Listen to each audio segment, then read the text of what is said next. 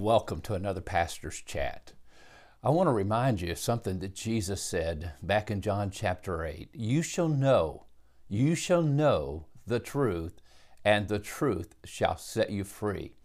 The Apostle Paul proclaimed in Philippians chapter 3 that I might know Him and the power of His resurrection and the fellowship of His suffering, that I might know Him.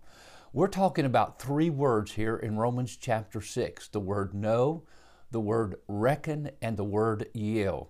We're looking at these three chapters that we say are the sanctification chapters of the book of Romans.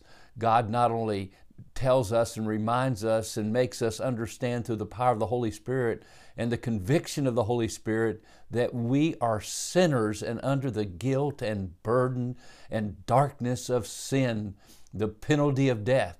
We also have great salvation through the blood of Jesus Christ, chapters 4 and 5. We are justified in the sight of God just like we never sinned. And now God wants us to live victorious Christian lives. Too many of us Christians live miserable, below normal Christian lives in the sense that we do not really enjoy the Christian experience that God wants us to have.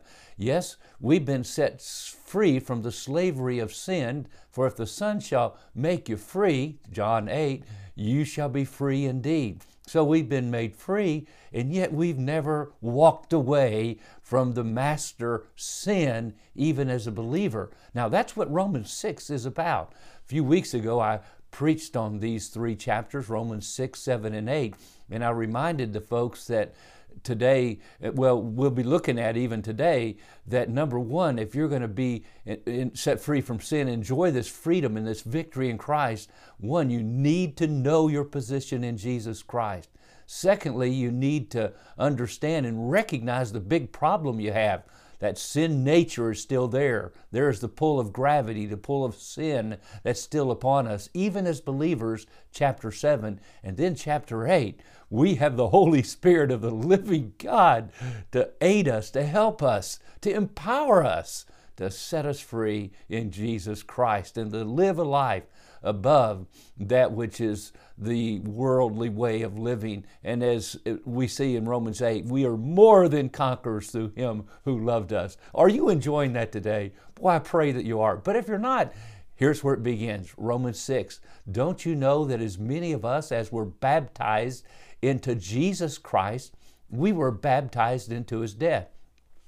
Now, I love telling baptismal candidates about this passage of Scripture 3 and 4, because I say, did you realize that you've already been baptized? The moment you got saved, the moment you received Jesus Christ into your heart, the Holy Spirit baptized you into the body of Christ. He placed you into the body of Christ.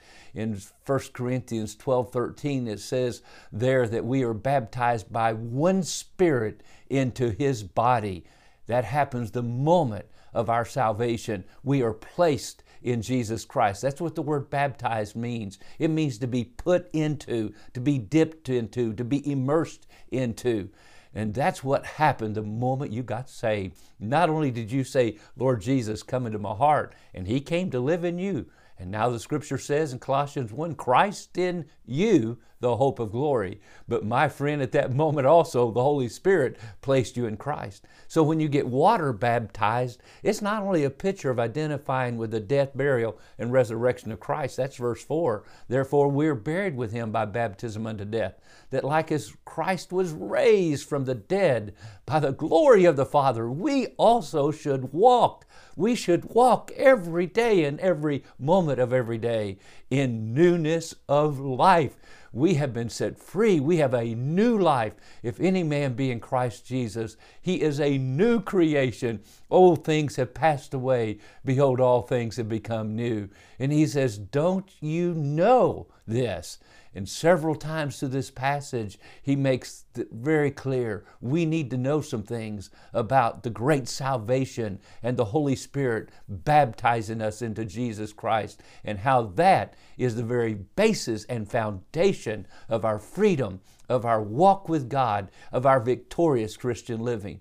oh, listen to these passages and read these passages over and over again and ask God, the Holy Spirit, to show you how that you're free in Christ. The burden of sin has been lifted, but also we've been set free from the slavery, master of sin too. God bless, and you have a wonderful day.